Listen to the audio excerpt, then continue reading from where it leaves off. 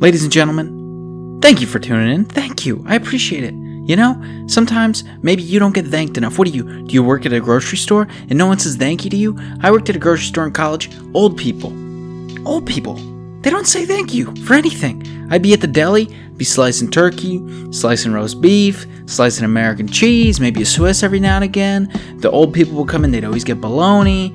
They'd get the bologna, they'd always get baby Swiss.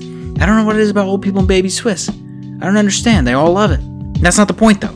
The point is I appreciate you tuning in. Today on the podcast, we got the great, the powerful, the wonderful, the amazing, the outreach connoisseur, Dr. Nathalie Ouellette. She's an astrophysicist. She is the coordinator for the Institute for Research on Exoplanets. It's a mouthful. Too many words.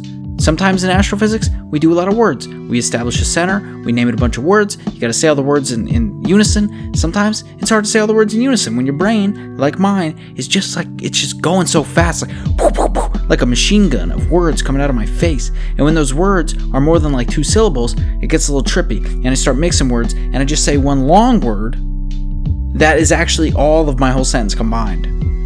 And that's not an efficient way to speak.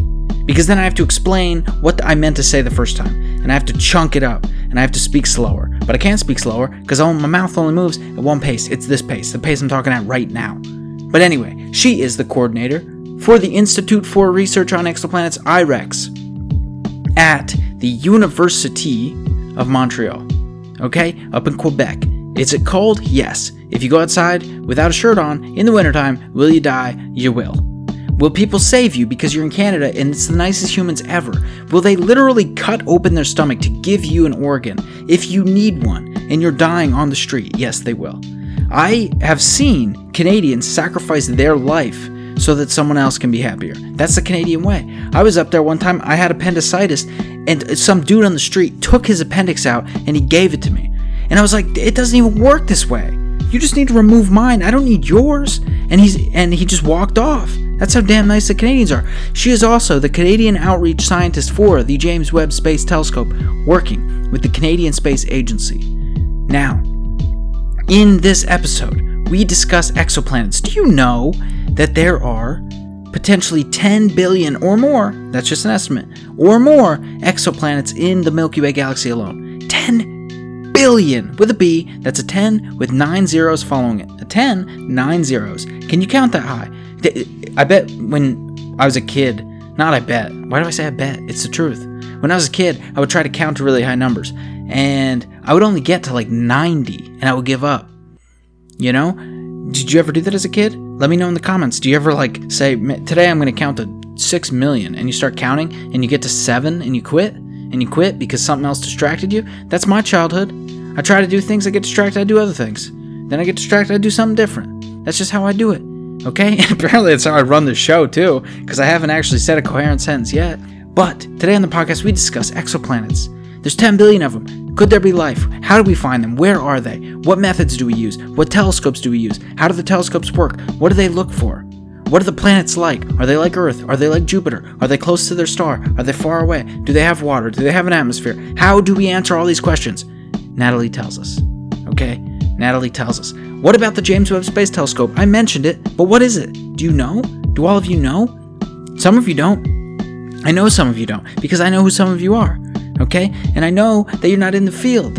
You're normal, everyday people. Maybe you are the person working at the grocery store that I mentioned earlier. Do you know, sir, cutting baby Swiss for all the old people in your town? Do you know what the James Webb Space Telescope is? Well, we're here to tell you. Nathalie will talk about the James Webb Space Telescope. What is so special about it? What makes it a first of its kind?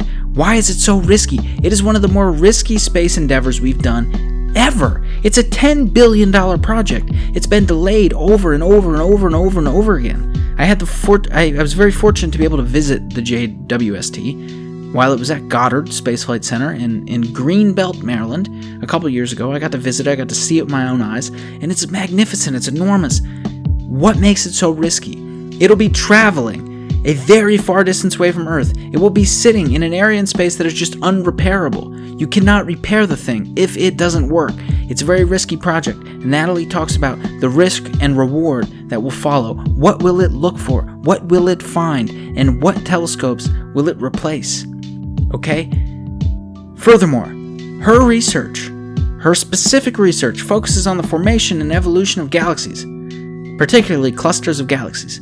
We talk about galaxy clusters. What can you learn from them? What are they like? And we also talk about a different idea, a change of pace, if you will. Women in physics. Okay? There is a gender disparity in physics between women and men. There's a very clear why does it exist? And how do we combat it? And how, through a show like this, through education like this, can we introduce physics to more and more and more people? Not necessarily just women, but people of all communities, of all, one of the things that I focus on, and it's kind of a more, unpopular topic, a more unpopular thing to talk about, is the way in which education disparages not just women, not just different ethnicities, but poor people in general, okay? And that includes poor white people. So we talk about the ways in which we can use our platform, this platform, education, to try to influence people and show them that they can become a scientist too. We talk about that. How do we do that? I think I have an idea, and I think you're listening to that idea right now, which is why it's even online. You want to know why? Because I made it and I put it there. So you're welcome for that. All right? Thank you for tuning in. Please, I mentioned 10 billion earlier. You know what 10 billion also represents? 10 billion also represents the number of stars you should give this podcast on Apple Podcasts. So go do that. It helps so much. Please, go rate it. Go review it. Maybe no one in your region has ever reviewed it, so it'll be the first one in your region. Where are you at? Italy? I don't know. Has anyone reviewed it in Italy? Someone from Italy will have to tell me when they go on to review it. So go now. If you have an iPhone, there's no reason that you shouldn't do it. I appreciate it if you do. All right. Also, Patreon, PayPal. What does 10 billion represent? It represents the amount of money I expect you to give me in US dollars on PayPal and Patreon. Go to thestateoftheuniverse.com. Subscribe. All right. This costs money to make. I don't charge you. There's no paywall here. But if you want to contribute to the efforts that I am embarking on, please do. And I appreciate it, and it goes a long way, all right? So, with that being said, give it up, people. Give it up. Please, if you like the episode, comment on YouTube, subscribe on YouTube, comment wherever you are, send me a message, ask a question, tell me if you liked it, tell me what questions you have, what wasn't answered, what are you happy that was answered, and with that being said, give it up for the great Dr. Nathalie Ouellette. Exoplanets That's right. are something that has been incredibly exciting throughout my lifetime. But my knowledge of the history of science tells me that it hasn't always been something that's exciting. And in fact, it is something that maybe even 5 decades ago, the idea of exoplanetary research was like a fringe idea. The idea of studying other worlds was a fringe idea. It was something that a lot of people doubted the ability to actually do well. And a lot of people even doubted the ability to actually detect exoplanets, or to even more extreme states, that they were even there to begin with. There was we have this history in the scientific community of thinking that we're special, and we continue to knock down the barrier that we're special in any way, whether it be Hubble finding island universes, or in this case exoplanets. How have you seen the field of exoplanetary research change since you've been in it? I know you haven't been in it terribly long. You're not like, I had Ray Weiss on here, and he was born in 1932. So he literally has seen every single progression of the scientific community of the modern day. Obviously, you're not like that, but have you seen a change? Have you seen a trend? Yes, I'm a little bit younger, but the field of exoplanetary science, in terms of like actually studying exoplanets, is younger than I am. Mm-hmm. So when I was born, people were talking about the concept of exoplanets. Really, that's been going on since like the 16th century. Philosophers knew that thought that these stars in the sky were other suns, mm-hmm. and our sun has planets. So what's to stop these other stars from having planets too? But just trying to detect these exoplanets or take a picture of them seemed out of reach until the early to mid 90s. And by that time, I wasn't very old, but I was born at least.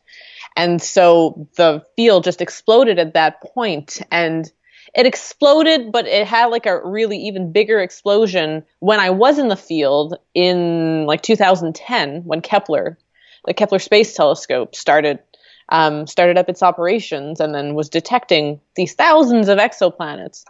So it's kind of fascinating to be in a field where you can see how young it is, and a lot of the people that are experts, when they started in astronomy, they weren't even in this field because this field didn't exist.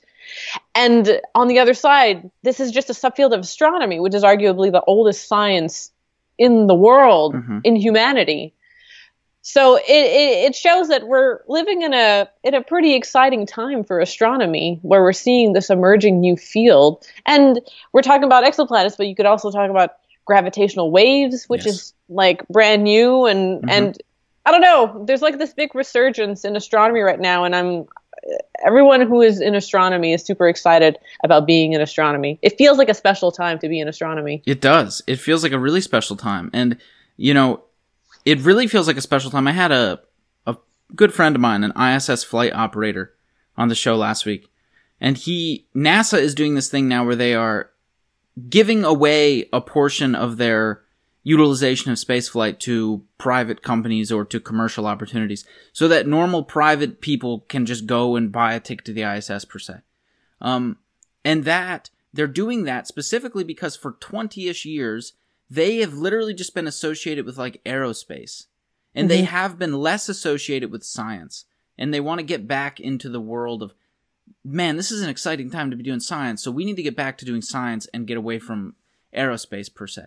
And so it really is like this exciting resurgence. You see people, you mentioned that exoplanetary science is sort of a really new field in the broader context of astronomy. And you see people that have been in the field much longer than this subset of the field has existed. Do you deal with people who all along they knew, like they had an intuition that this would blow up, and they've been working on it in silence for a long time, and now they're finally getting to reap the benefits of their hard work? I think that most of the people who work on it sort of stumbled into it. Even the first. So typically when we talk about the first exoplanet ever detected, the one that we talk about is in 1995, Pegasi B 51b, and that was around like a sun-like star. But even before then, a few years before, astronomers detected. I say it all the time. I know, a planet around a pulsar. Now, you can sort of like split hairs on definition. Is it really an exoplanet if it's around a pulsar? You could argue that yes, but those people weren't looking for exoplanets. Right. They were just looking at pulsars just in general. And they found a weird signal. And I think that's not only exoplanets. I think a lot of fields are born completely by accident out of like a serendipitous discovery that no one was really looking for. Yes. So I think of one of my colleagues who is the director of the institute where I work. And when he started off, he was like me studying galaxies. And he was very interested in it and studying interacting galaxies. And then in 1995, he was studying his galaxies. And then he saw this announcement that we have detected for the first time an exoplanet around a sun-like star. And it blew his mind, and it completely redirected his path, his career path. And I think a lot of the older people in the field are like that. They were focused on something else. I don't know that many people who like all along were sort of in their corner, like scheming, like one day it'll be my time kind of thing. I think a lot of people stumbled into it when the field exploded. Yes. And that is true for a lot of scientific subsets of the science that is astronomy today, like fast radio bursts as an example, or even pulsars. You know, the very inception of pulsars with Jocelyn Bell started as a sort of serendipity. Yeah, exactly. The science of fast radio bursts with Duncan Lorimer was found serendipitously. There's like an endless supply of things in the universe that have inspired us a field accidentally. And it's interesting, how many exoplanets have we found now? It's approaching 4,000, or it might be over? It's over 4,000 at this point in time. We like different catalogs count slightly different numbers because, some are just like on the threshold of being candidates or being like confirmed or not. But a few months ago, I think we officially passed 4,000. Is that humbling? It's humbling, especially when you consider that like most of those have been in the past 10 years. Sure, like the field of exoplanets has been around for 25, but we've discovered almost 4,000 in the past 10 years alone. And if you look on a map, often you can see Kepler has done the bulk of that work. And if you look at the small amount of space Kepler has actually looked in and found that many, if we were looking at the entire galaxy, let alone the universe, it'd be so much more. So yes, it is incredibly humbling, and I think it's important for humans to remember that we are but one planet out of many, many thousands, and if you go beyond what we already know, hundreds of billions essentially. Yeah, I will be showing that on the, if anyone's watching on the video as opposed to the audio. I will be showing what Nathalie's talking about. The map. There's beautiful maps that people have made. I don't know if Kepler's ever put one out. They should. But there's beautiful maps that have been made that show the location of all known exoplanets and where they are. And it's literally just like this tiny bubble confined around where the sun is. Yeah. And it is amazing to think, to extrapolate that number. Just take the 4,000. That's definitely not all of the exoplanets in that bubble, but it's a lot of them. And just to extrapolate that to the entire galaxy is like mind-bogglingly large. Yeah, insanely large. At the same time, when people mention the huge number of exoplanets that have been discovered, I always want to make a point to say that doesn't mean that there's a plan B out there necessarily for us to screw up Earth, because we have such a hard time finding an Earth-like planet, let alone an Earth-like planet, with liquid water that's at the right temperature, and we've yet to find any, real sign of any kind of life. So there's lots and lots of planets. In that sense, we're not special. But it still seems like the conditions for life to exist are still very rare. So we still have to be careful. There's no plan B still. Yeah, you do have to preface that, in today's world of climate science. I guess that's a good thing to say. The number I always keep in my head is 1%. 1% of exoplanets we find tend to be in the habitable zone. And that's not taking into account any other conditions. That's just like, are they close enough to their star? Are they not too far away? Could they potentially have liquid water on the surface? It's not saying they do, not saying they have an atmosphere, not saying they have any of the other prerequisites, but just 1% fit the bill, at least in terms of the habitable zone. Is that a correct figure these days? Is that changing? Yeah. No, that's pretty much right. But it's so dicey when you talk about the habitable zone or the Goldilocks zone, because if you sort of say it in an offhand manner, people have all these visions of like, lush forests and like beautiful streams of water and everything. But it's literally just the temperature is correct for there to be liquid water on that planet. But as you said, it doesn't mean that there's liquid water or life on those planets. Correct. Now, how do you suppose that number, and we can talk about Kepler and we can talk about TESS, but just real quickly, how do you suppose that number, 4,000, how do you suppose that will change over the course of your lifetime? Do you foresee that number just blowing up, just exponentially large, the way that almost the way LIGO is experiencing right now, where they get a detection like every 2 days, it seems like, with observing run number 3? Do you expect that to be the case, where this becomes like a rare thing they're everywhere. They're literally everywhere. I think, we're in line for that kind of trajectory, because Kepler detected in the thousands of exoplanets, and then TESS, which is the replacement for Kepler, is predicted to detect in the tens of thousands. So we're increasing by an order of magnitude every generation. So whatever replaces TESS might end up being able to find hundreds of thousands of exoplanets. We're going to have to start getting some really, really good telescope eyes to start looking very, very far away, just because it's going to get very, very difficult to look at these faraway stars and the changes in their brightness and everything. But astronomers are pretty clever, and we figure out ways to like improve our instrumentation. So I think it's like an order of magnitude improvement every time we have a new generation. So I still think there's like lots of room to grow in our catalog. Yes, so it's worth talking about how these telescopes actually work. Kepler was an amazing telescope. It observed, I had to look this number up and it boggled my mind, 530,000 stars during its 9 years in orbit. That is a lot of stars. And when it looks at those stars, what is it looking for? How do we detect exoplanets by looking at a star? So all that Kepler really has is a sensor that detects how bright these stars are. So it tracks the brightness of these stars over time. And it looks for dips or dimming of the brightness of these stars. And because it tracks the brightness over a long period of time, it can find if these dips in the brightness are periodic. And if it is periodic, that's an indication that something is blocking the light of that star at a regular interval, which looks a lot like an orbiting planet that's blocking the star at a periodic interval. And so really all it's doing is like at any given moment saying, okay, the star is at 100% brightness, 100% brightness, 100% brightness, 99.991% brightness, 99.199 like 2% brightness. And then so we can make these light curves and we find what the interval is of these dips. And that gives us information on the period of the planet as it orbits, the size of the planet as it orbits.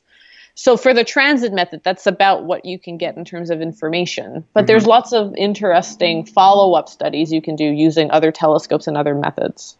But transit, this is called the transit method, and that is by far the most effective way to do it because you can observe a ton of stars at the same time and look for these dips in brightness all at the same time instead of just focusing on one star at a time. Now, I've done shows where I've talked about exoplanets before. I've done planetarium shows where I've talked about exoplanets to little kids and to adults. And one of the common questions I get that I'd like for you to address is people say, well, it takes the Earth, a year to orbit around the sun. So how does Kepler, it stares at these stars and it looks for periodic dips in brightness. But how can it stare at the star for 3 years to find 3 dips? How can it stare at the star for 4 years to find 4 dips? In other words, it seems like it would have to stare at one star for a very long time in order to observe a planet. Then that is exactly why there's a bias in our catalog of exoplanets. Unfortunately, we are more sensitive to planets that are very close to their stars and thus orbit a lot faster around their stars, because then the dips can happen every few days. It can go really, really fast, and then Kepler can get lots and lots of data in lots and lots of dips in a short period of time. Right. We've also been able to find some longer period planets because Kepler, depending on its orientation, where it's looking in the sky, it can go back to certain places, but then there are gaps in the data, so that's not ideal either. But because of the fact that we're looking for these dips, we're more sensitive to stars that are having these dips a lot faster, a lot more frequently.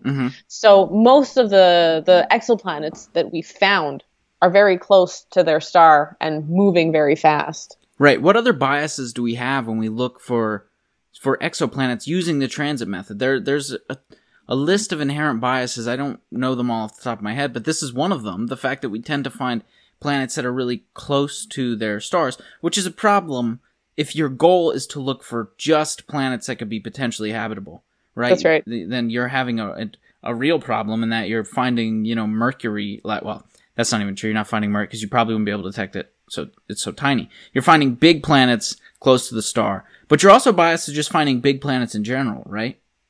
That's right, because Kepler has a really sensitive light detector, but even when you have a big planet, the planet is going to be many thousands of times smaller than its star. So even if you have something that's very sensitive as a light detector, you still need something that's pretty big, a planet that's pretty big, that's going to block a substantial amount of light on the star.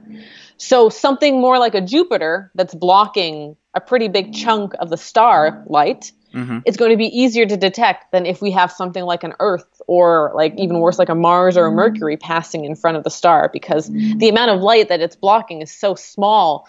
And unfortunately, when you're looking at these light curves that you're making from Kepler, it's not all beautiful because there's noise that is inherent in the instrument on Kepler, and you have noise on the camera, and just from ambient space and temperature fluctuations and the movement of the telescope itself.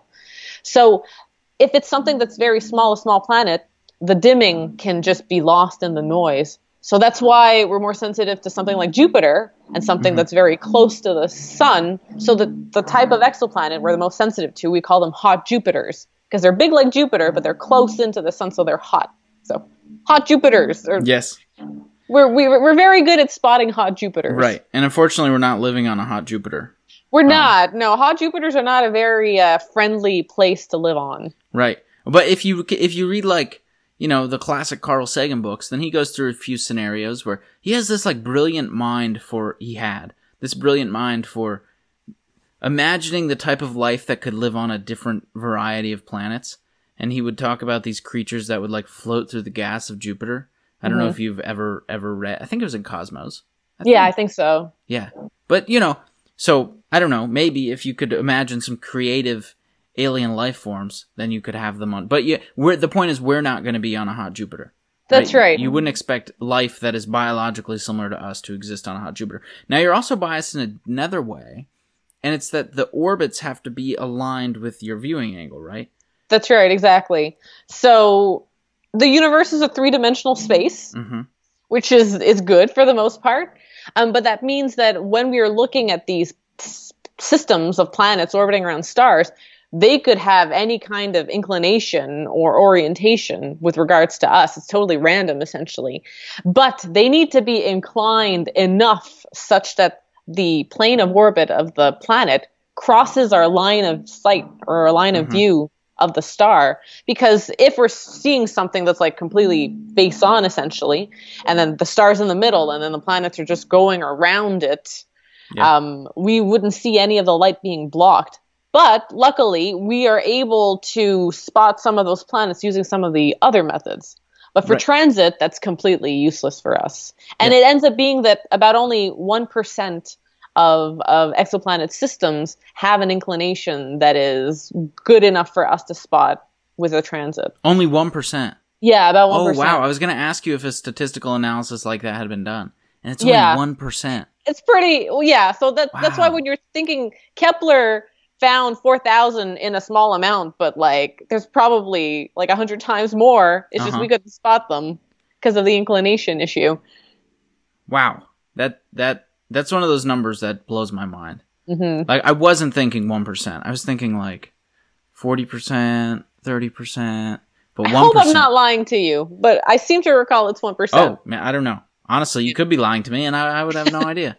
So I'm not willfully lying to you. Yeah, that's what counts, right? It's okay to lie, just don't do it on purpose. Yes. Yeah. Now, Tess, Kepler has been, I don't know if decommissioned is the word. Did it run out of fuel? I'm not sure what actually happened to it. It basically ran out of fuel, which meant that you couldn't really control it anymore. Right. But Kepler had some issues with its gyroscopes pretty early on. And so at some point we lost the ability to point it anywhere we wanted. And that started the phase 2 of its mission called K2. Yeah. So it extended its lifetime by quite a bit by, us trying to rejig the direction that we wanted to look at and sort of adjusting what the goals were. But in late October last year, it ran out of fuel. So now it's just sort of spiraling out of control very slowly. I look forward to a day when we can when space commerce is to the point and space flight is to the point where we can recover some of these things. Yeah, and then sell them on eBay. Yeah, well, hopefully not sell them on eBay, but yes. I mean, there will absolutely be people collecting nuts and bolts from the Apollo program and trying to sell them on eBay. That will happen. But I would love if we could rescue the Martian rover one of the dead ones, and have it in a museum somewhere. That to me is like a really cool idea. I don't really like museums. I'm not a big fan of museums, but that would make me attend a museum. Like, or have to have Kepler to get Kepler back. That's just like a really cool concept to me. Now, Tess, the transiting exoplanet, help me. The two S's. Survey satellite. I got it. I would have got it. I should have just went with my gut. Exactly. So Tess is replaced. I don't know if replace is the right word. But it is a new telescope that is aiming to do a very similar thing that Kepler did. But as you said, it gets an order of magnitude better at detection. Can you talk about what is so good about Tess compared to Kepler, and why we expect this thing to detect not just thousands but tens of thousands of exoplanets? So the sensors on it are going to be much more sensitive, for one. I mean, it's, new generation. It was made 10 years after Kepler, so all the instrumentation on it is better and more cutting edge. But one super interesting thing about TESS is that it's going to be looking, interestingly enough, at like a smaller bubble around the sun, but in all directions. And its goal is really to find an exoplanet, an Earth-like exoplanet. So that's why it needs to be more sensitive, because it needs to be able to spot these smaller planets in the solar neighborhood. And to some degree, I mean, finding these exoplanets is super interesting in and of itself. And it's good to start filling out the lower mass part of our sort of exoplanet catalog.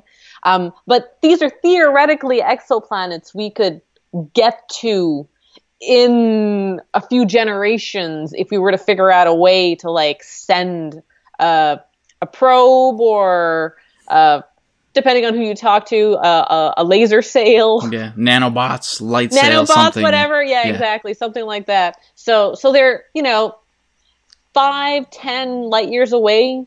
So possibly we would be able to send something to them, and it would reach it in like a few tens of thousands of years. I was going to say the math unfortunately doesn't work out so that we'll ever be able to reap the benefits of such a thing, but the human race will. The human race will. Yes. Yes, exactly. Yeah, but not you and I. Yes, I'm a little selfish in that regard. Like I would like if I could reap some benefits, or like scientific benefit. Not like I want money. Not like we're going to go mine gold and bring it back. But like I would like to get that information. I would love to see direct close-up images of exoplanets that we could actually travel to, send nanobots to, use a light sail to get to. I know light sail technology is progressing. Light sail 2 just got deployed, and that will help us learn a lot about light sail technology and whether or not it's feasible to go long distances. It's probably not, because you have a giant sheet that you're trying to blast through the Oort cloud, and that generally... Last I heard was that the laser was setting the sails on fire. Oh, that's good. That's a good design. So, yeah. I mean, it's a problem that we have to fix. Yes. But, there's still some work to be done in that area. Right. It's definitely not humans, right? You're never going to be able to... I shouldn't say never say never, but it's not feasible. Humans require too much stuff. We get hungry, we get thirsty, we get bored, we need to be entertained. We are not fit for long-term space travel, so it will definitely be some form of robot. I know, like unless we figured out a sort of Noah's Ark, multi-generational kind of situation. But we're also not on the cusp of figuring that stuff out. Very fun. We can't even like get through a single day without arguing with each other. Yeah, that's right. I'm not sure we're going to be sending. Yeah, no, I agree. But these telescopes are incredibly interesting, and they blow my mind. They humble me so much. And when I tell people those numbers, like 4,000 exoplanets, test plans to find 20,000 exoplanets, that those numbers, I don't even think that they register in people's brain when I tell them. Like, it's such a unfeasible number that I don't even I don't get wonderment out of people when I tell them that. I literally just get almost like a blank stare, like, wait a minute, really? Yeah, it's astronomy in general, not just exoplanets, just astronomy the scale of things, the distances between objects, the size of things, the like amount of time that it's taken to put everything together is just so far removed from our day-to-day life. Yes. That people try to wrap their minds around it, but it's still very difficult. It's crazy. It's crazy. Yeah. And to make it even more crazy, we will soon, with quotes, with hard quotes, soon be launching the JWST, the James Webb Space Telescope. Okay? My heart hurt. Can you describe the timeline of the It's cost $10 billion now, right? Yes, that's $10 billion US dollars, I think, and I'm not sure what the other I'm not sure who all we're working with. The US is working with on the JWST. I'm not sure. Canada? Yes, Canada and Europe. Europe. Okay. I knew it was Canada, obviously, that's why you're here. But I didn't know if there was anyone else. Explain the timeline so far, because this thing has been proposed and has been being worked on for a long time. I visited it back in 2015, maybe. I went to Goddard Space Flight Center in near DC, and I got to hang out with it, if you will. I got to see it. I got to talk to people about it, and it's still very much in the building phase, or maybe not. It's in the testing phase. Okay, testing, but then we test and we're like, this thing doesn't work very well, and then they build a new component, right? Is there's a little bit of that going on? A little bit, but testing has been going well for the last year. Okay. Last year there was a test where things went a little awry. What was the test? I don't. It was a vibration test, vibration and acoustic test. I think I did hear about this. And basically, a bunch of screws who were loose, fell off. Okay. And at that point, there was some restructuring done. NASA maybe took too much of a step back from its contractors, and it's sort of gone and increased its supervision of all the steps.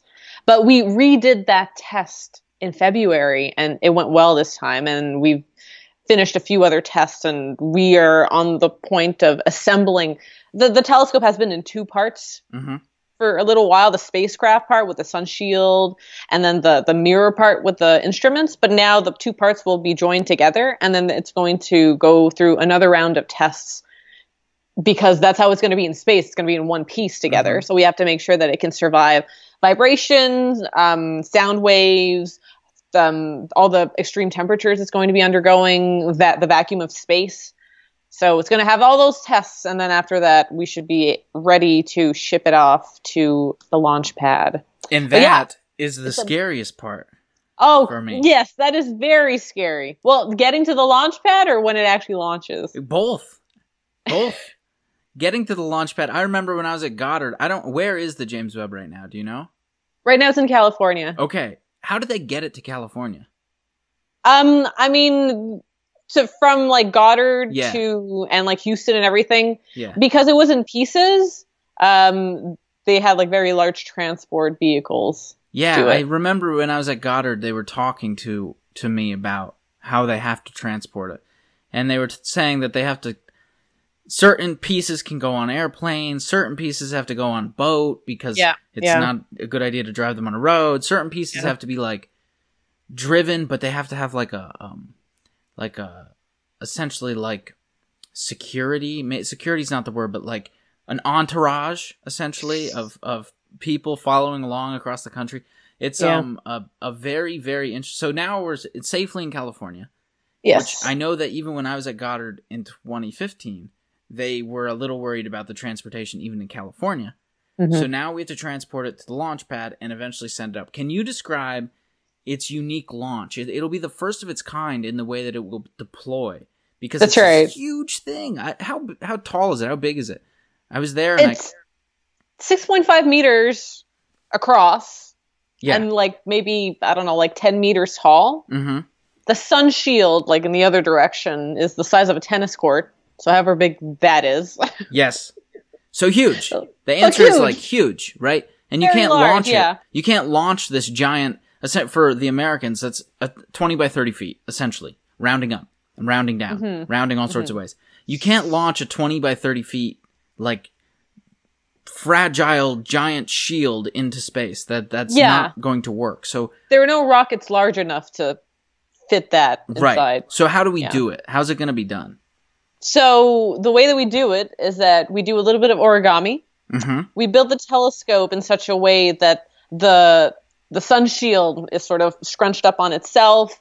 The big primary mirror has foldable components, so it folds up into 3 parts, and then that folds down. So it's all folded up into like a little ball, if you will, and that fits into the Ariane 5 rocket. And then when that will be launched up, all of the rocket components and the boosters and everything, fall off. And then while it's careening through space towards its final destination, like 1 million miles away from Earth, it is unfolding. And I didn't actually know this up until a few years ago. I thought that it was going to safely stay stowed and then go to its final destination, Lagrange point 2. Yep. And then once it's there, it'll be like, okay, there's an all clear, everything is good, now it can unfold. No, it's going to start unfolding as it's moving towards L2. So that, for me, is particularly scary. Yeah, I didn't know that, actually, until you just said it. Because I had the exact same impression. That it would go to L2, and it would... Nope. It would simultaneous. See, that is terrifying to me. Because you have literally a $10 billion project floating through space, where any number of things could happen. It has to unfold, and you have this... It's like 82 moving parts or some insane number of moving parts. Do you know the number? It's like 190 actuators. Oh, so way larger than I thought. So it has to go through this crazy unfolding procedure. Do you know how big like the module that it will be launched on is? Like how small does it curl up? The Ariane 5? I don't remember the dimensions of the Ariane 5 off the top of my head. Yeah, I'm not sure either. But it will be a really tiny thing and then become a really big thing. And it has to do that within the vacuum of space where it's incredibly cold. Where it's not hard to simulate on Earth, but many things could go wrong. That's why it's taken so long. That's why we're doing all the tests. Yes. But it's pretty impressive. Like there are these just giant vacuum tanks that accommodate the big mirror, and then you just shove this thing in, and then you suck all the air out of that giant tank to simulate the vacuum of space. So just the testing technology that's been produced to try and test this giant telescope has been really impressive. Yes, it has. And when we launched Hubble, we had a problem with one of the mirrors.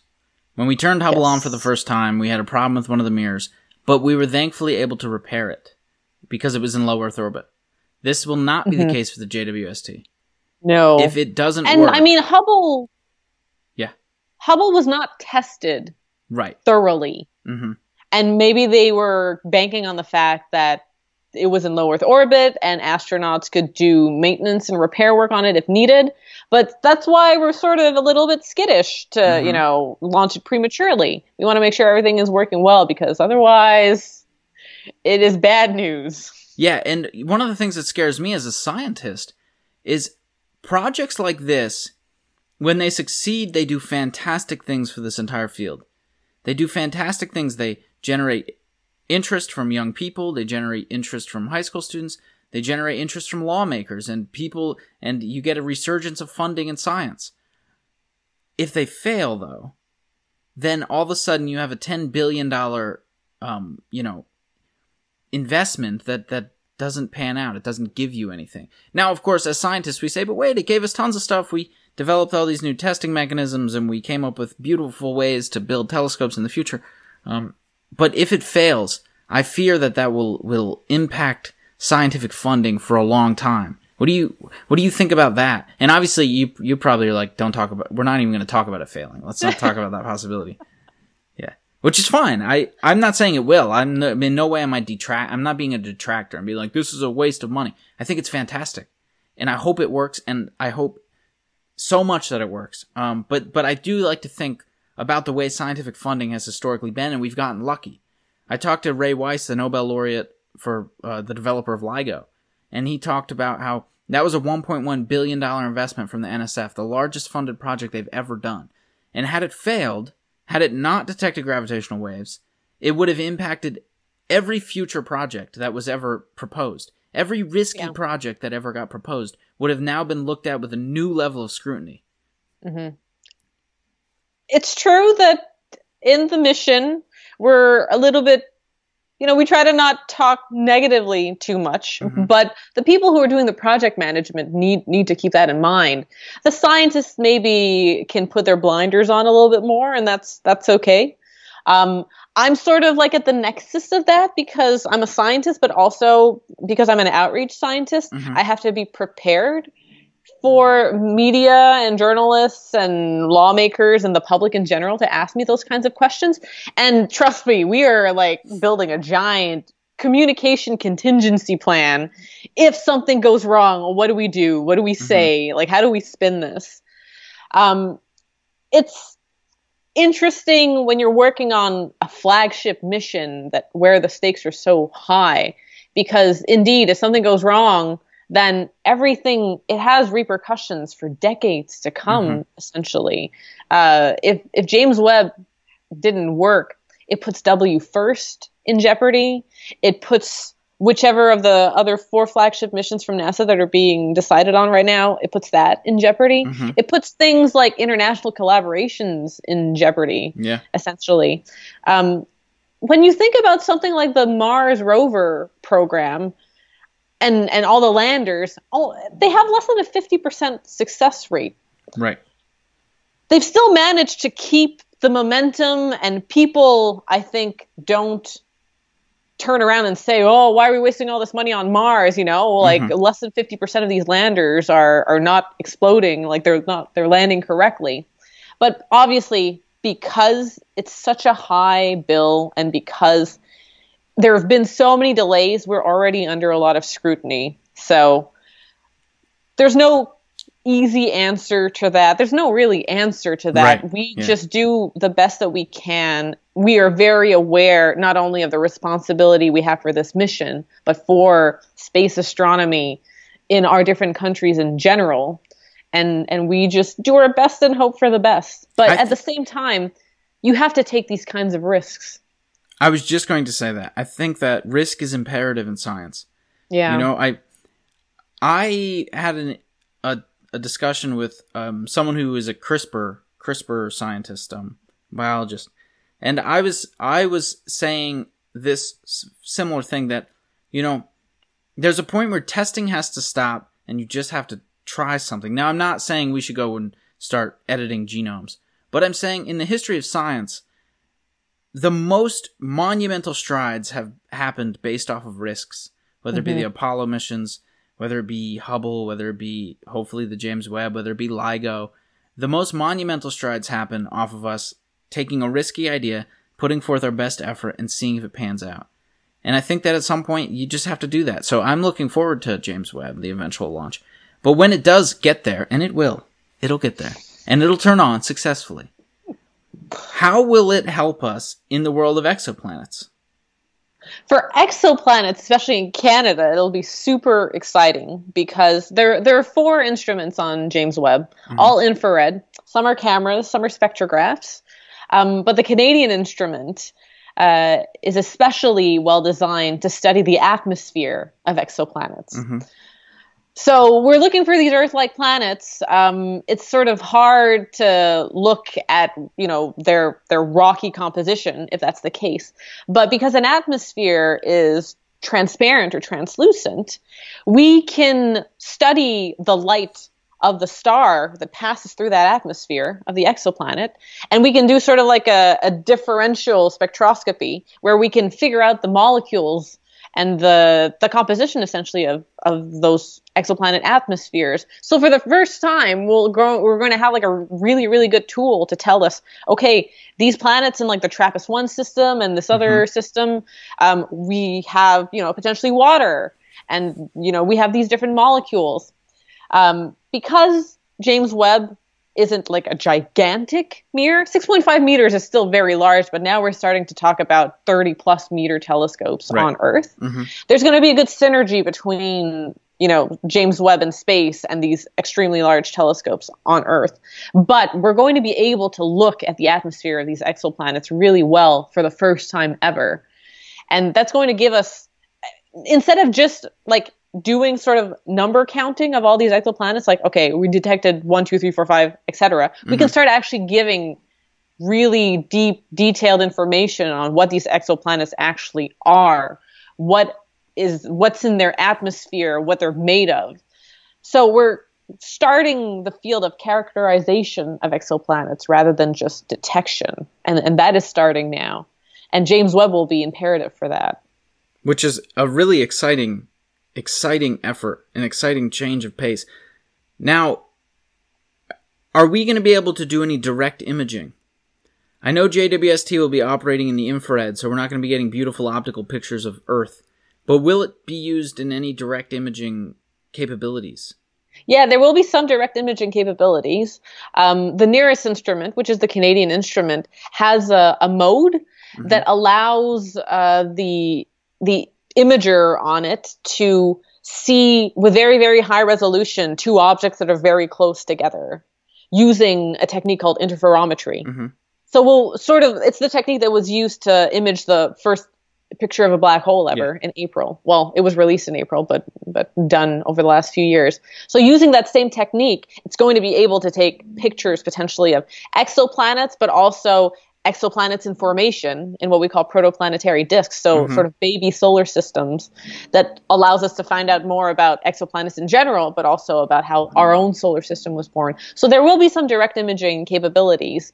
But really, I think for direct imaging, what's coming up that's going to be truly earth-shattering is when we start coming out with these 30 and 40-meter telescopes that are going to have like coronagraphs on them. And WFIRST will potentially also have a coronagraph on it, so it'll have some good exoplanet imaging capabilities as well. Do you prepare yourself for that? Do you, like an example, like a young kid, a young girl, a young person who wants to play professional sports, like basketball or something, like they might picture in their head, like, I want to be in the NBA, I want to be in the WNBA, I want to win the championship, I want to be the MVP of the league. Do you ever sit back and picture like what it will be like when we see the first direct image? Like, I want to see that. Do you ever picture imagine the excitement you'll feel? It's not the MVP of the WNBA, but it is for you on your side of the scientific spectrum. Like, this is a monumental discovery. Do you think about how you'll feel? Do you think about that experience and that accomplishment when it happens? Well, I've had the benefit of having feelings like that recently, like when the black hole image came out, because my background is more in galaxies and extragalactic astrophysics and supermassive black holes. When I saw that, even though I wasn't part of that team directly, I still had that sort of like, oh my God, wow moment. I did too. That was the first time in my life, I would say, where I felt like the experience that I'm talking to you about. That's the first time I've ever felt it in science. Yeah. And I think a lot of people had that for LIGO. But I had it really strongly for the black hole one, especially because M87, which is the galaxy where the black hole that was imaged was taken, was a really big component of my PhD thesis. I see. M87 caused me a lot of problems. The black hole caused me a lot of problems because it makes everything very messy in the center. Yep. And so it was a special moment, even though I wasn't, directly part of that team, to sort of look in the eye of the beast that I've been studying in a more abstract way for so long. But I actually have had the benefit of talking to the lead of the team that imaged the first exoplanet system ever. So HR 8799, which you might have seen the animation or the GIF. Yeah. There's 4 exoplanets and you can see them orbiting around. Yep. That was first imaged by a Canadian team. So Christian Marois, who's at the University of Victoria, David Lafrenière, who's at the University of Montreal, and the supervisor of those two was René Doyon, who is the director of the institute where I work and a University of Montreal professor. And I remember I was asking him, how did that feel that night? And he said, when he first saw the image, he couldn't believe it. He was leaning back on his chair and he stared up at the ceiling the entire night because he couldn't even believe that it had happened. Yeah. When he saw the picture, he thought something is wrong. There's no way. Like, I think there's almost a sense of disbelief at the start that you're part of this momentous occasion. So I don't know. Hopefully one day I'll be able to take part in something like that. But yeah, to see something, we're such visual creatures a lot of the time. And so to really see a picture of something that's so abstract is really magical. It is. And that experience you're talking about, that is very prevalent in the scientific community from what I gather. That feeling of like, it's not just disbelief that you found something you can't fathom finding, but it's literal disbelief in that, wait a minute, there has to be something wrong with this data. Yeah, it's like legitimate scientific skepticism. Yes, right. You're skeptical about your own success. Yeah. And this was true for LIGO when they detected the first ever gravitational wave. They went through systematically. They figured, okay, there was probably some undergraduate who messed up and inserted a signal into the detector that he wasn't supposed to. Then once they ruled out all of that, they went and they started contacting ex-employees that were disgruntled. They had like a short list of people that they were like, these are the people, we're pretty sure they hacked us. We think they hacked us. So they did that. Then there were a few engineers that they were like interrogating, like saying, did you do something? Did you insert a signal? It took them weeks before they started to actually, the last conclusion that they came to was that it was real. Like that was the very last thing. And eventually they came to that conclusion. It's a very common feeling in the scientific community. And I actually think I sometimes get overzealous. I sometimes don't go through, and maybe that's a learned skill that after 60 years, you start to scrutinize your work much more. But, you know, as a young scientist, I notice like, I don't necessarily have that. I tend to get excited easily. And maybe as you're, you know, in the field, maybe as you're a scientist longer, you start to get more skeptical of your own ability to do things correct. I don't know what it is. I think especially when it's discoveries by these huge teams, there are so many little points in the chain of command where something could have gone wrong that you need to sort of go through the whole chain. But if you're a graduate student, you're the only one that's messing with your code, maybe you figure, okay, it's real. But I think there's also some amount of as you get older, you become more skeptical, perhaps. Yeah. So you mentioned that JWST will be in the infrared. We'll observe in the infrared. Why was this particular decision made to make it observe in the infrared? So initially James Webb was supposed to launch considerably earlier than now. When the project was started in Canada in like 2000, a little bit before 2000, it was supposed to launch in 2008. Really? I didn't know. 2008 oh, boy. was the initial launch date, and then it moved to 2010 and 2013, 2016, etc. And slowly, it's now launching in 2046. That's the news we're breaking here today. March 30th, 2021 is the planned launch date. But the plan was to have considerable overlap with Hubble. So Hubble is already looking in the near ultraviolet, the visible, and a little bit of the very near infrared. And so we didn't want just another visible light telescope. We wanted there to be a good synergy between Hubble and James Webb. And we wanted to probe specific things with James Webb. So there are specific scientific goals, and exoplanets is a really big one, and the infrared is the best to study exoplanets because planets glow more brightly in the infrared than in the visible. And the majority of stars, which are redder than the sun, glow more brightly in the infrared as well. So James Webb can be more sensitive to like a different branch of stars. So another big thing that we wanted to do with James Webb was to look really, really far back in the universe at some of the first galaxies that were ever produced after the Big Bang. And even though those galaxies shone very brightly in the visible and the ultraviolet when they first started emitting light, because of a phenomenon called redshift, which is the stretching of light due to the expansion of the universe as light travels across space. By the time the light of those very first galaxies reaches us and Webb, that ultraviolet light has been stretched to the infrared. So you actually need an infrared telescope to be sensitive to the first galaxies ever created.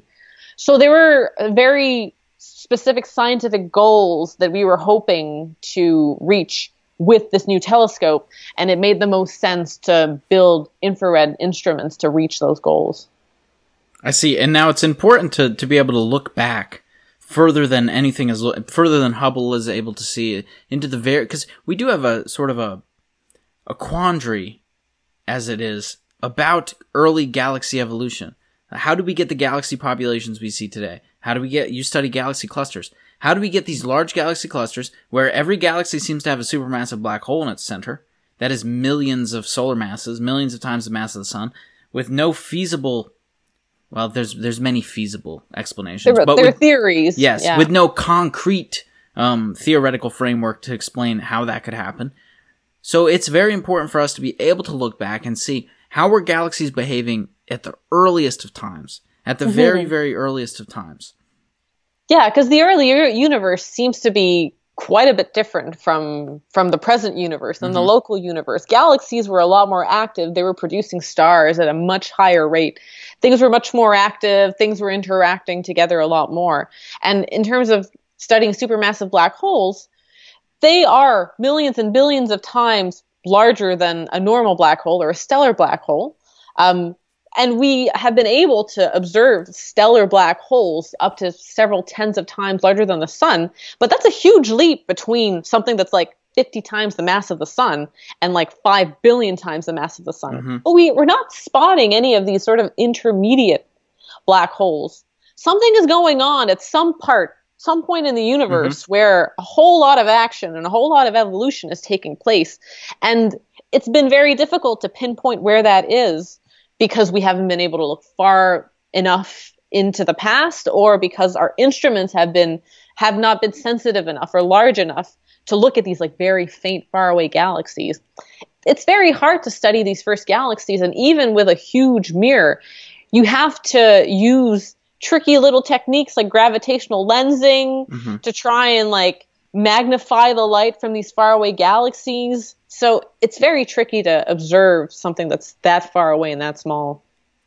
Yes, but I am really excited to see what we can learn about the early universe when JWST finally does launch. Because, supermassive black holes is a avenue of research I do, as well as binary neutron star mergers. And so you do have this lapse you're seeing. We know how to produce stellar mass black holes. Black holes the size of the sun, if you will, the mass of the sun. We know how to produce those. You merge two neutron stars together, and you can create a black hole. The black hole will be kind of tiny, 1 times the mass of the sun, 2 times the mass of the sun, something like that. We have no mechanism for creating a black hole that is billions of times the mass of the sun. Yeah. Especially, some people have said, well, what if you can create a tiny black hole in the early universe and slowly it will accrete matter over time? That the math doesn't seem to work out on that. You have to have a really, really high accretion rate. The black hole has to be eating a lot of material. And that's not what we've seen up until now. Right. And so there's like this weird lapse in our understanding. I would say it's one of the biggest lapses in our understanding of galactic evolution over time. But you study galaxy clusters, right? Yeah. Do galaxy clusters, we talked about exoplanets humbling you. Do galaxy clusters blow your mind?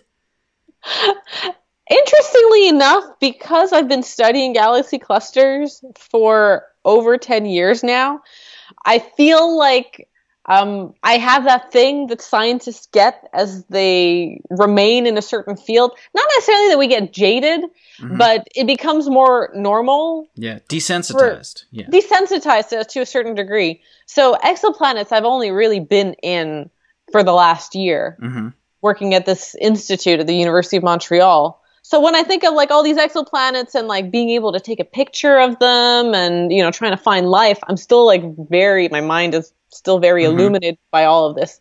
But, I work on the Virgo cluster, which is one of the richest galaxy clusters around. And so you have over 4,000 galaxies.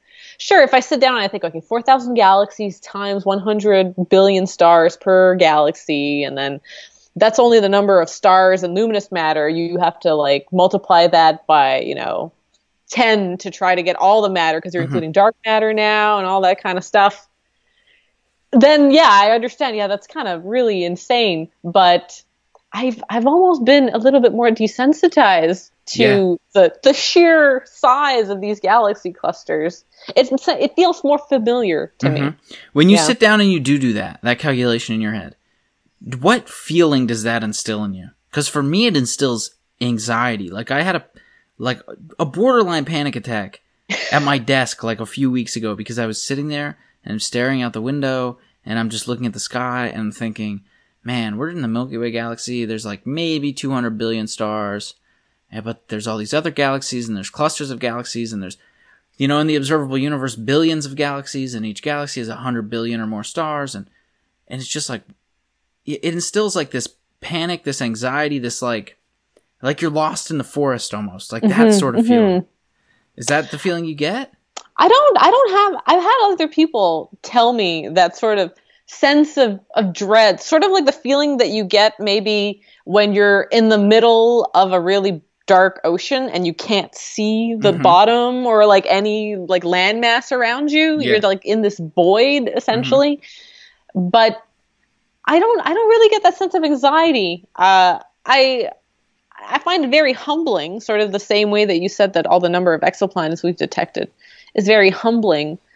And it's easy to say, oh, when you put all those numbers into perspective, nothing matters. Maybe the anxiety that people get is like a little bit of nihilism, where nothing matters. What's the point of like living your life a certain way because ultimately you're just like an insignificant amount of matter in the entire universe.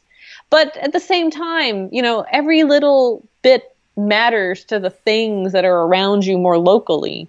So it all depends on if you're observing something locally or, on a cosmological scale. So cosmologically, we're insignificant, but locally, we're very, very significant. Right. Yes. So I try to think about the sense of scales like that to keep my feet on the ground. There is a little bit of nihilism, like knowing that we're just like on this speck of dust, and if the universe wanted to, it could expunge us like now, right?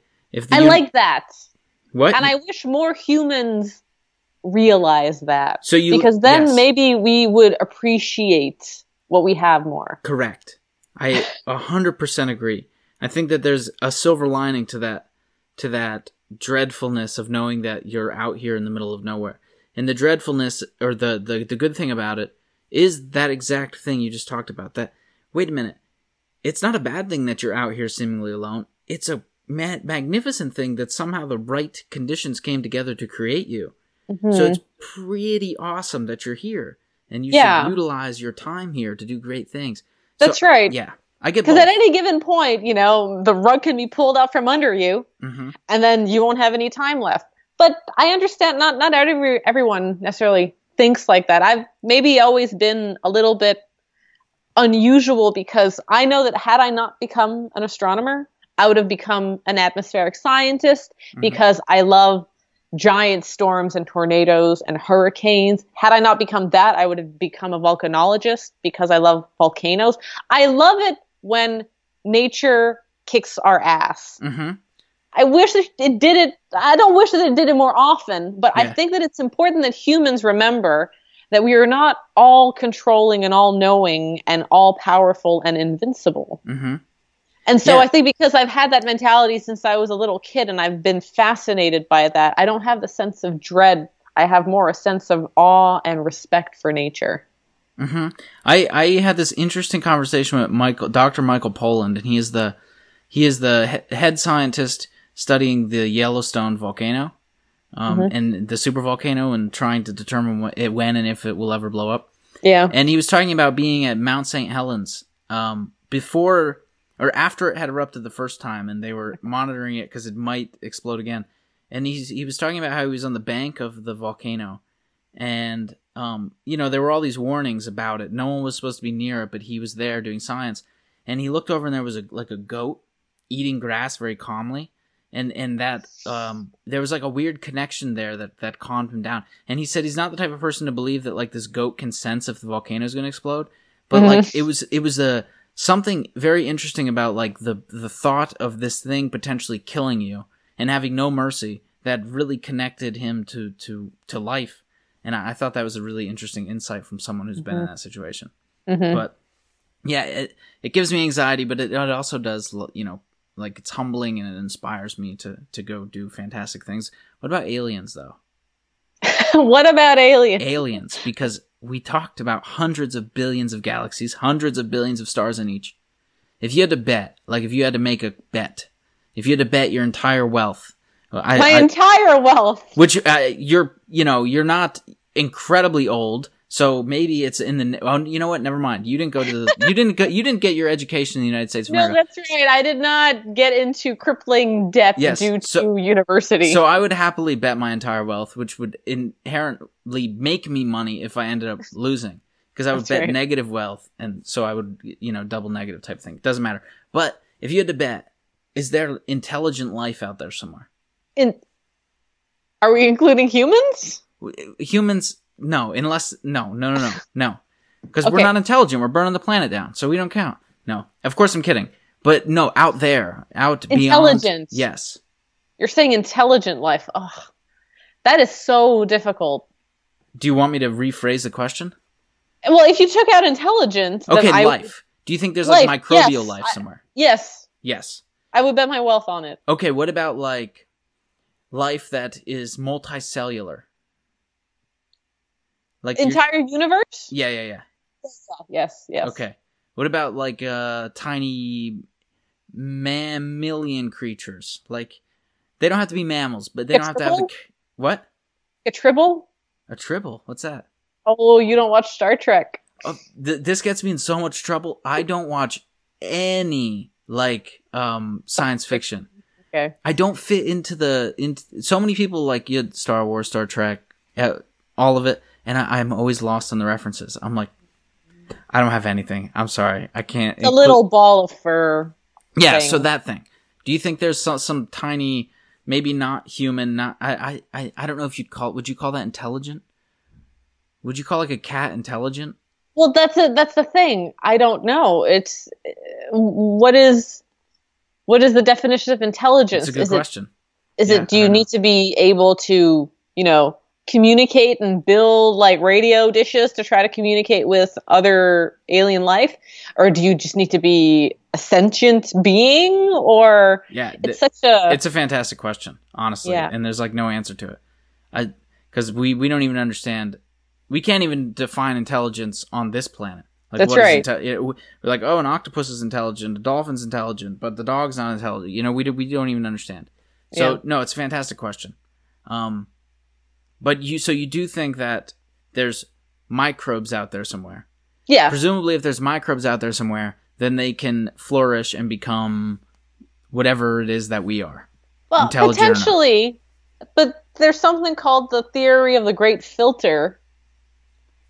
I don't know if you are familiar with this. No, I'm not. It's a possible solution to Fermi's paradox.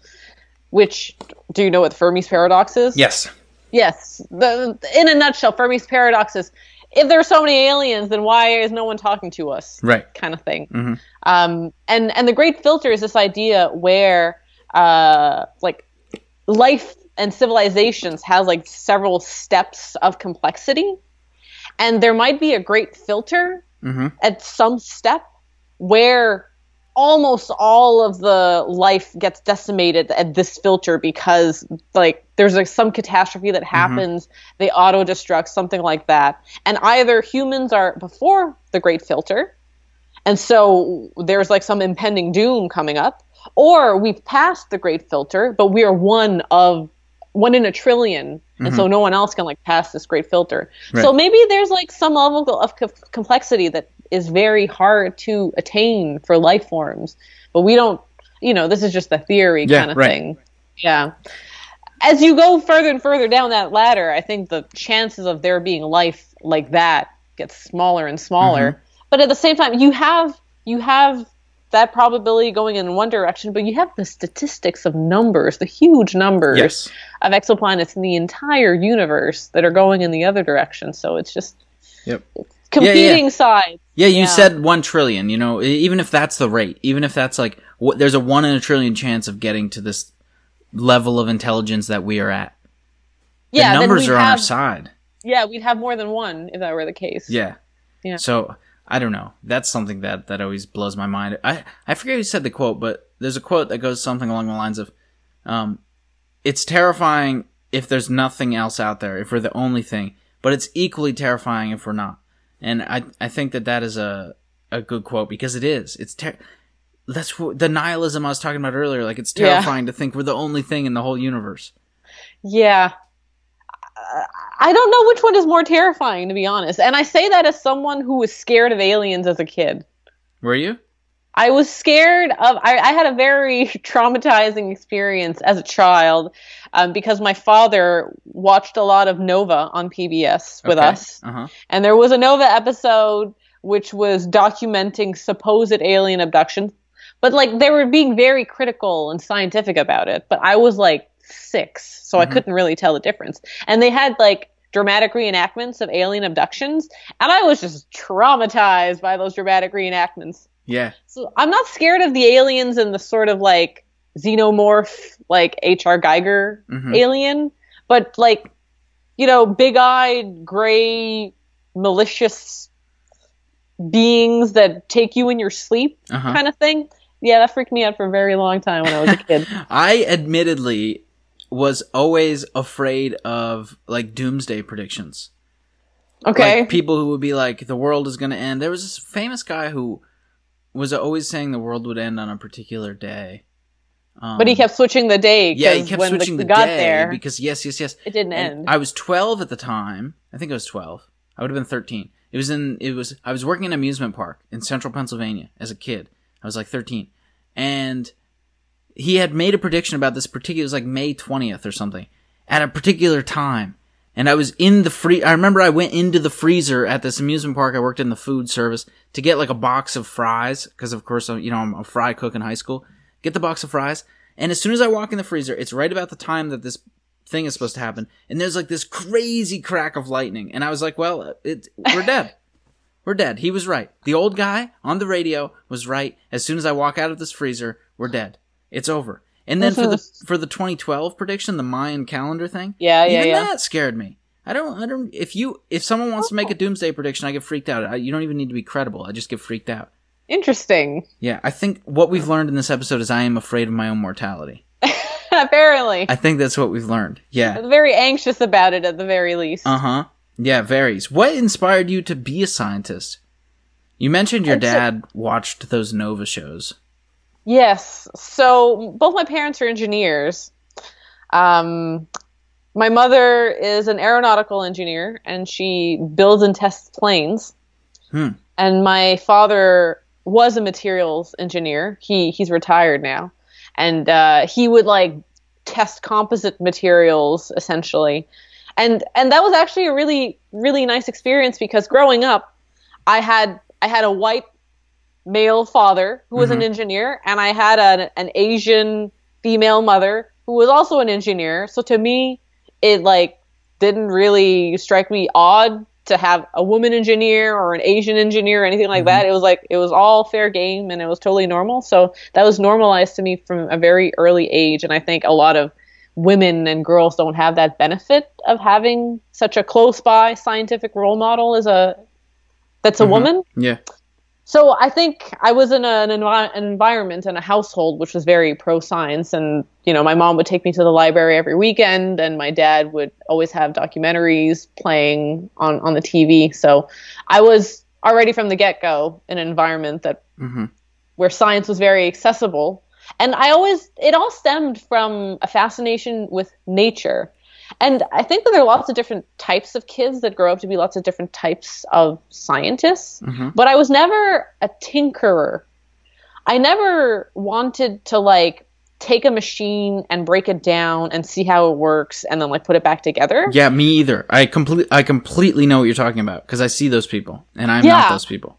I wasn't that. I like to sort of sit quietly and look at like squirrels passing by and look at their behavior and try to figure out, okay, it just did this. Now I'm wondering why it did that. And then like, what is it going to do next? Or looking at like, I don't know, a mountain or something like that and thinking about the concept of erosion. And if I see like stratification in the rocks, trying to figure out like, well, what does that mean? So I was always a very passive observer of science, but I was always very fascinated by nature, and I wanted to understand how nature worked. I thought nature was just so much cooler than people, and I wanted to figure out how it worked in a way that I didn't have to interfere in nature.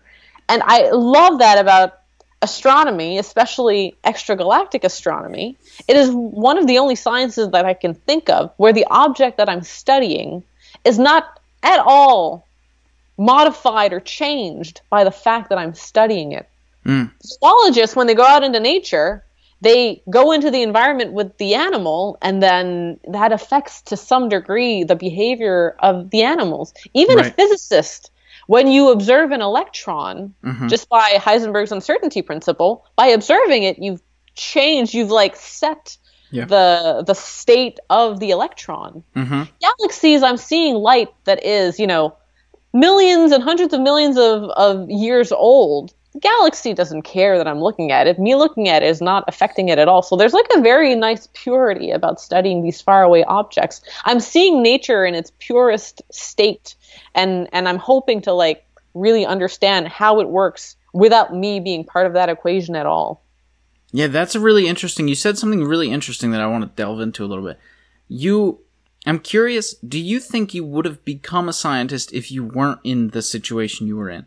If you were instead in a situation where your parents weren't very scientific, and maybe your mother wasn't an engineer, but was instead like a more stereotypical female role in society, like a nurse or something, do you think that you would have been detracted or not even thought about science as like a real achievable thing to do?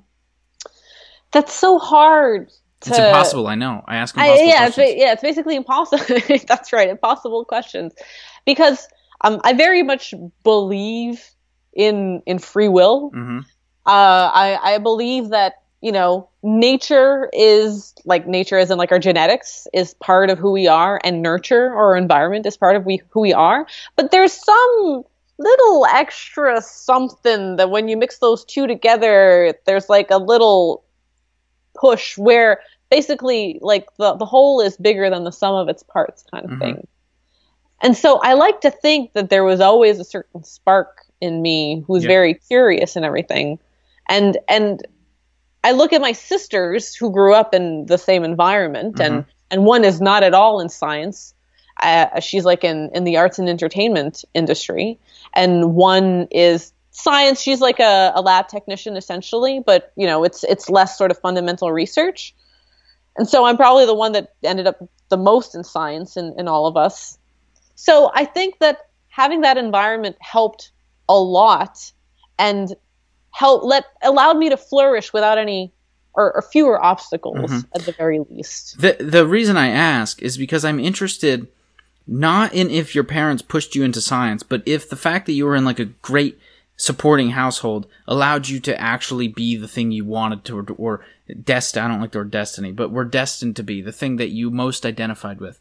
And so many kids don't have that in their life. It's not that they don't have scientific parents, it's that they don't have a support system, And we see a lack. I didn't actually know this until I left my undergraduate university, but there is a discrepancy between male and female scientists, the number of them.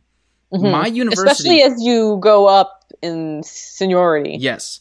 Yeah. My university was not like that. We were incredibly good at a 50-50 split in my astronomy astrophysics department.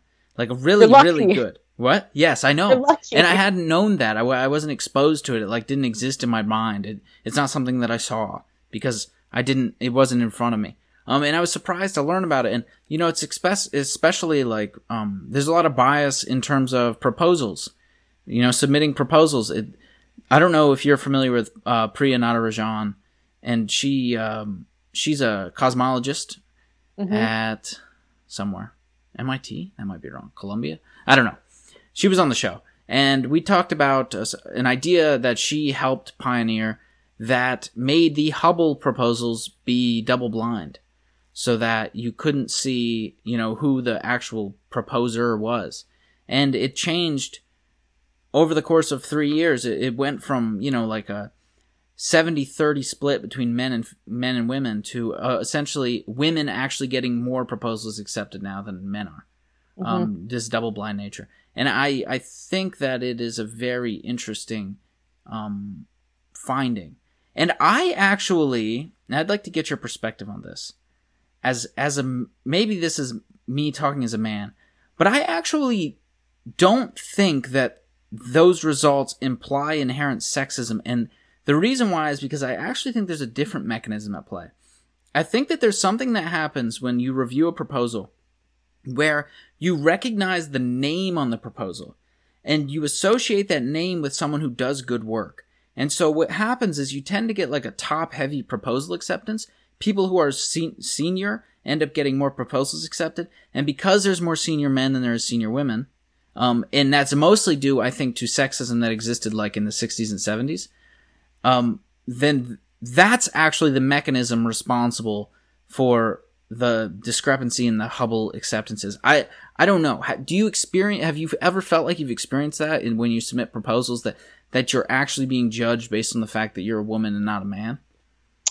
I've never had that feeling directly, but if someone told me that they had that feeling, I probably wouldn't have contradicted them. Right. What I've more felt as a woman is not so much related to proposals or the quality of my work, especially because so much of what I do now is outreach rather than pure research. But I've seen a lot of comments or perceptions of my behavior or my personality, which I think is tinted by the fact that I'm a woman. I'm pretty, I guess I'm a confident speaker. Yeah. And I don't mince words if I disagree with someone, that kind of thing. I'm assertive. I'm a pretty assertive person in general. And I think that being assertive, if you're a man, is like 100% a good thing. It means that like you're confident and like you own your work and you probably do great work. But when you do it as a woman, without saying any bad words, there are a lot of bad words that are associated to being an assertive woman.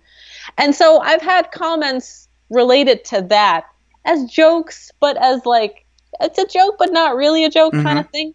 It's been more related to like personality almost. Yeah. And behavior than it has been to my work. But I could see that, if someone has that perception of me and then I put in work, they might think, oh, she's really pushy or whatever. She's only like getting all these other people and collaborators onto the project because she nagged them into doing it, and not because the work is actually legitimate or good or something like that. But the point that you made is interesting, but at the same time, it legitimizes the need for a double-blind study. I agree.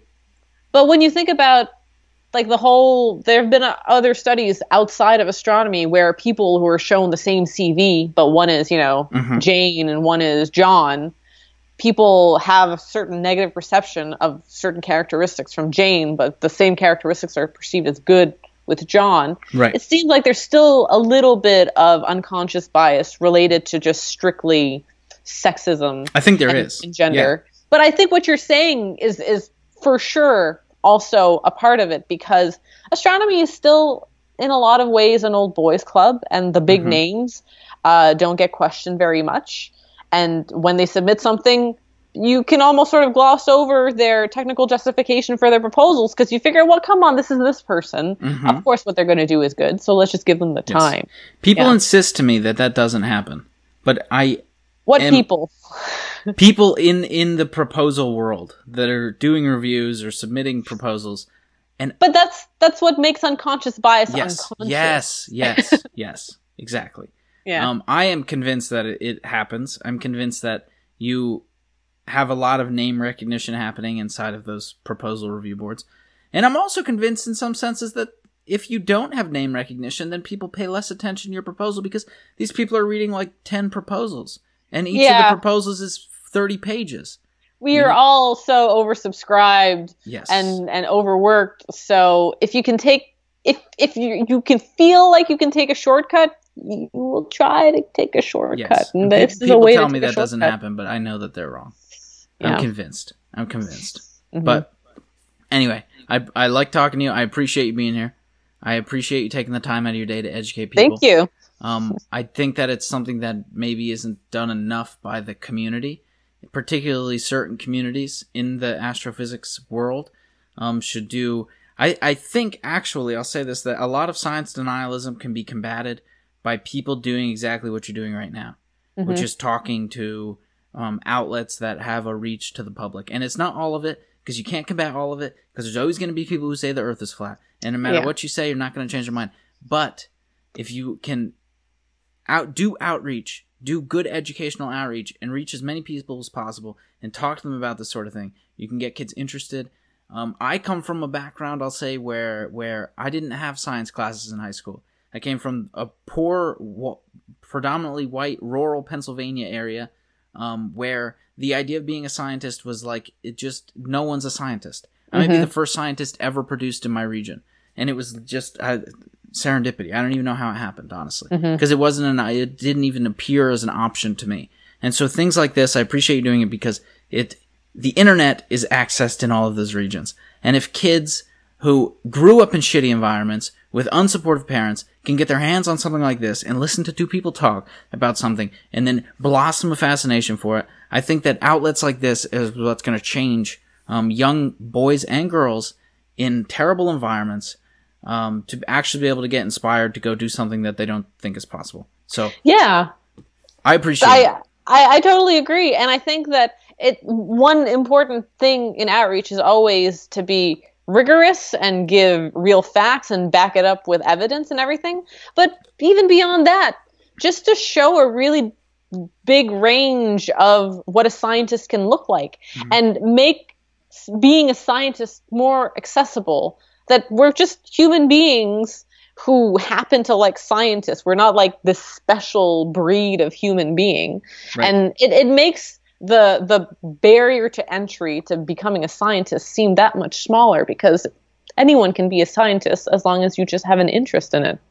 Yes, and that's why I try to intersplice the conversation with life, with us talking about life, to show people that there's not like you don't need to be very rigorous, or you don't need to be a boring personality, or you don't need to be, in a certain mold in order to be in this community. And it is a very open community. So yeah, I appreciate you being here. If there's anything you want to plug before we go, feel free.